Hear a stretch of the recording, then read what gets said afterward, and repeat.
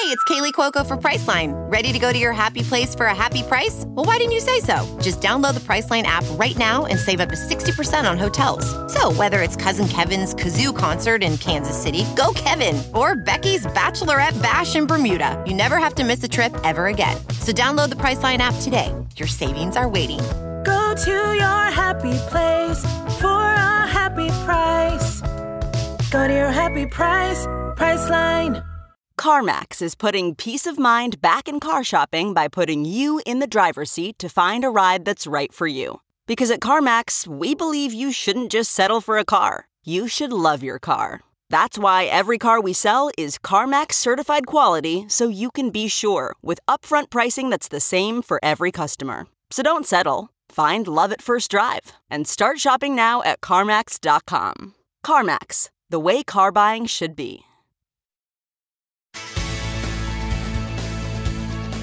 Hi everyone, I'm Christina Garibaldi. Welcome to episode 3 of the Wellness Academy, Ocean Remedies, where we discuss everything you need to know about omega-3 fatty acids, including what they are, their benefits and uses, and why you should consider adding them to your wellness routine.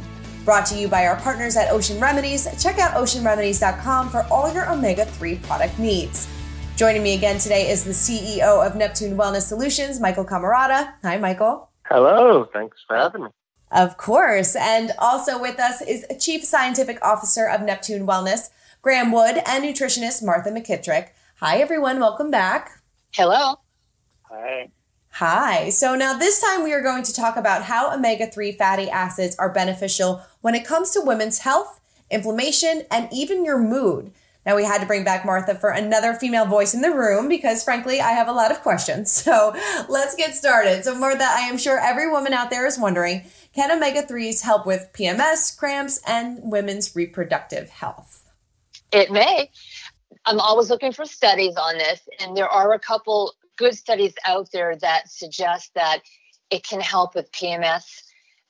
In these two particular studies, one was in the Complementary Therapies in Medicine in 2013, and another one was just recently in the Journal of Psychosomatic Obstetrics and Gynecology in 2018.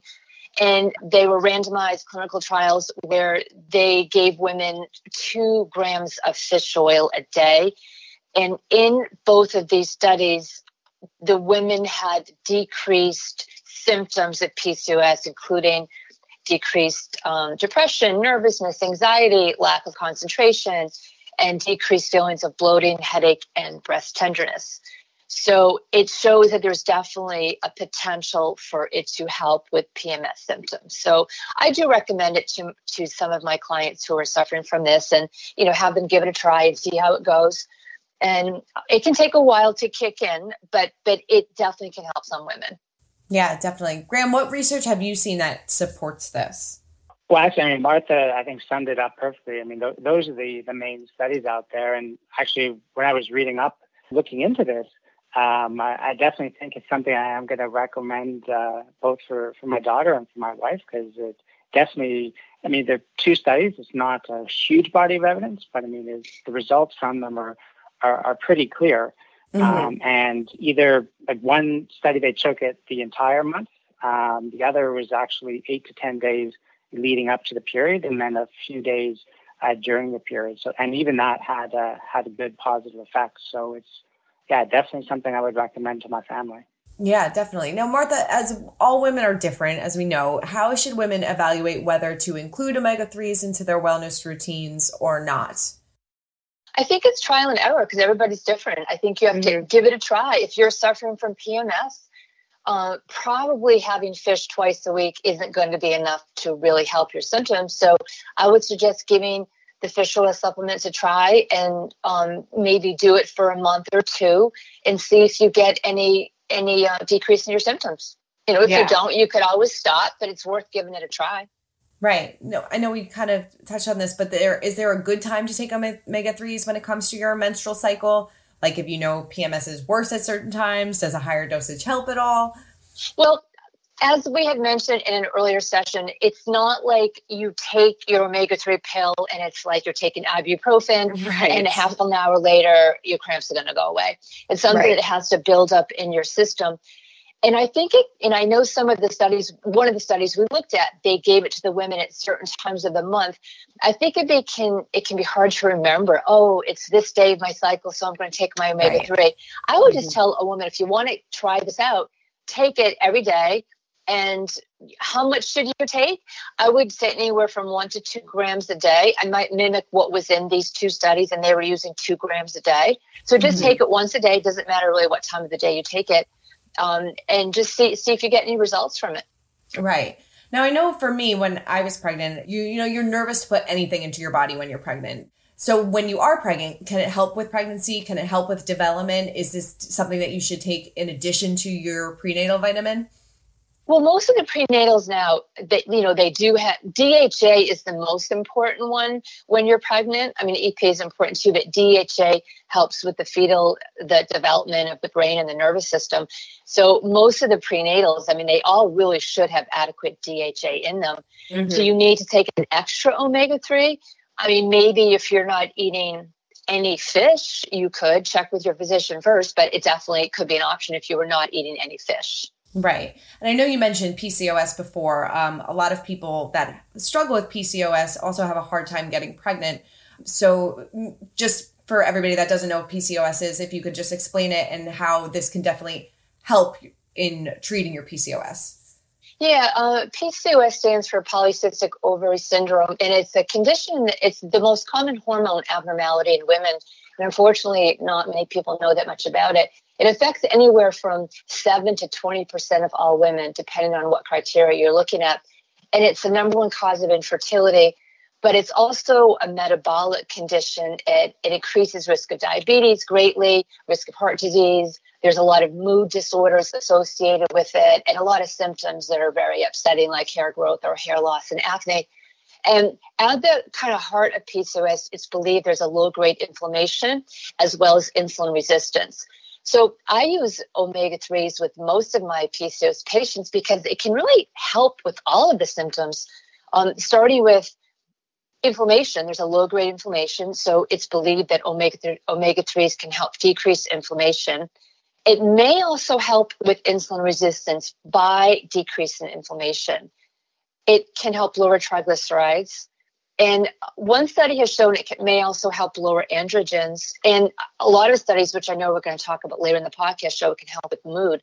So there's really no downside to trying to take omega-3s if you have PCOS.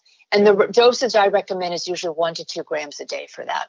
Yeah. And I know with PCOS as well, a lot of it can be affected by diet too. So would you suggest incorporating those fatty fishes into somebody that suffers from PCOS? Yeah. I mean, as a registered dietitian, of course, I'm always food first, right? So the first thing I would do would be to take out refined carbohydrates and sugar and all that and add in fatty fish and healthy fat. So yes, number one, definitely get the fatty fish in there. But I do encounter a lot of women who just don't like fish, or they don't like the fatty fish. So definitely omega-3s would help for them. And even women who are eating fish, it wouldn't hurt to take 1 gram a day of omega-3 fats. Mm-hmm. And then what about for women that are breastfeeding? Should you be taking the omega-3s while you're breastfeeding? The omega-3s, yeah, you definitely still need to get omega-3s when you're breastfeeding. You probably would still be taking your prenatal, and you may want to take an extra omega-3 supplement if you're not getting it from fish. Got it. Okay, so I want to talk a little bit about how omega-3s also help with your mood as well, right, Graham? Yeah, they're definitely, even when we were talking about PMS, I mean, some of the findings from those studies were the benefit they saw in mood, irritability, lowered stress. But there's a huge body of evidence looking really directly at the mood effects. And like any research, there's positive studies, negative studies, again, back to which is study focused more on DHA or EPA. But really, when you look at them all together, there's definitely a good body of evidence to show that omega-3s are definitely beneficial for mood. Does it depend on gender at all, how different levels of omega-3s can affect male or female? So both genders benefit. Do both genders should be the same amount? Really, generally, I think it comes down. Sometimes there's actually direct differences between men and women on how they metabolize or absorb things. But then there's also just men are on average bigger than women. So like if you look at some of the recommendations, you'll see for men is like about 40% higher is the recommendations for omega-3s. And like, I think it's mostly just related to just bigger bodies. So, I mean, the volume of distribution is bigger. Yeah. I mean, does it help with depression at all? So there's a decent number of studies, directly looking at depression, either if it's an add-on therapy or people who it's not kind of clinical depression, it's more mood enhancing. And the studies, definitely the add-on therapy, the studies do look fairly good that it definitely can help. And it's definitely an area where you need to talk to your physician to make sure especially if you're already on any medication, to make sure it's going to be safe and it's going to work for you and there won't be any interactions. But the research is definitely promising in that. And what about like anxiety as well? Yeah, anxiety as well. And coming back to the lowered stress they saw in the women with PMS, and even just directly looking at levels of anxiety. Previous podcast, when we were talking about hemp extracts, we talked about the effects on anxiety, and it's actually quite similar, the mood enhancing effects and the lowering anxiety for omega-3s. Similar mechanisms, they're actually working as well. All right, I want to take a quick break and then we're going to come back and talk all about inflammation. So, hi everyone, I just want to let you know that if you would like to give omega-3s a try to see how they can help you, Ocean Remedies is offering all you ladies 10% off your first order of krill or fish oil, both fantastic sources of omega-3s, by using code SUPERIOR, that's SUPERIOR, at oceanremedies.com. Okay, so I said we wanted to talk about inflammation. So how does inflammation affect the body before we get started, Dr. Graham? So, often people think of inflammation. What first comes to mind is, you sprain your ankle, you're stung by a bee, and you get inflamed. There's swelling, there's edema, and really that is inflammation. But inflammation, what we know now, it's a much, much broader concept. And really what inflammation is the process where your cells, in essence, are calling out for help, that there's some damage, and they're asking for the other parts of the body to help. Either it's your immune system, or the problem is that while inflammation is a good thing, it does help repair damage. Excessive inflammation, especially chronic inflammation. So when you're just constantly under that kind of state of heightened inflammation, that definitely has some bad effects.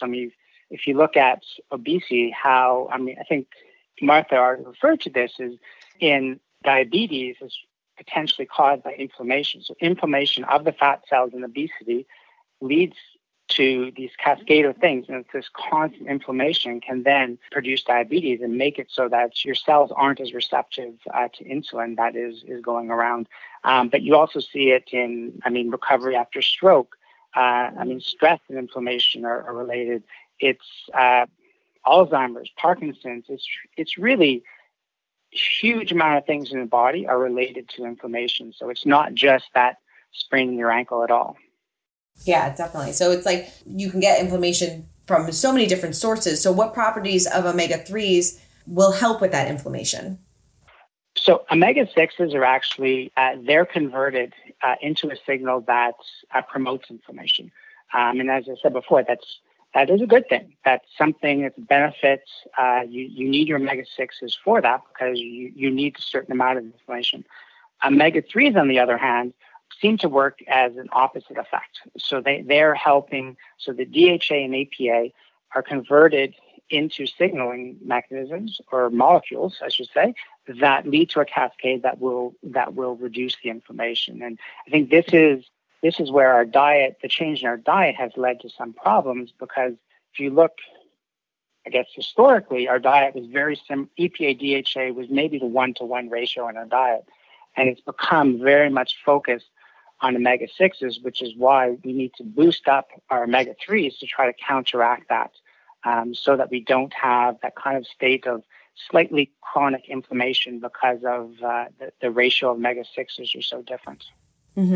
Martha, you made a good point before, and I kind of want to reiterate it, that when it comes to inflammation, omega-3s aren't necessarily a pain reliever like an Advil or a Motrin or something like that, right? No, you can't take it and just think the pain's going to go away. Right.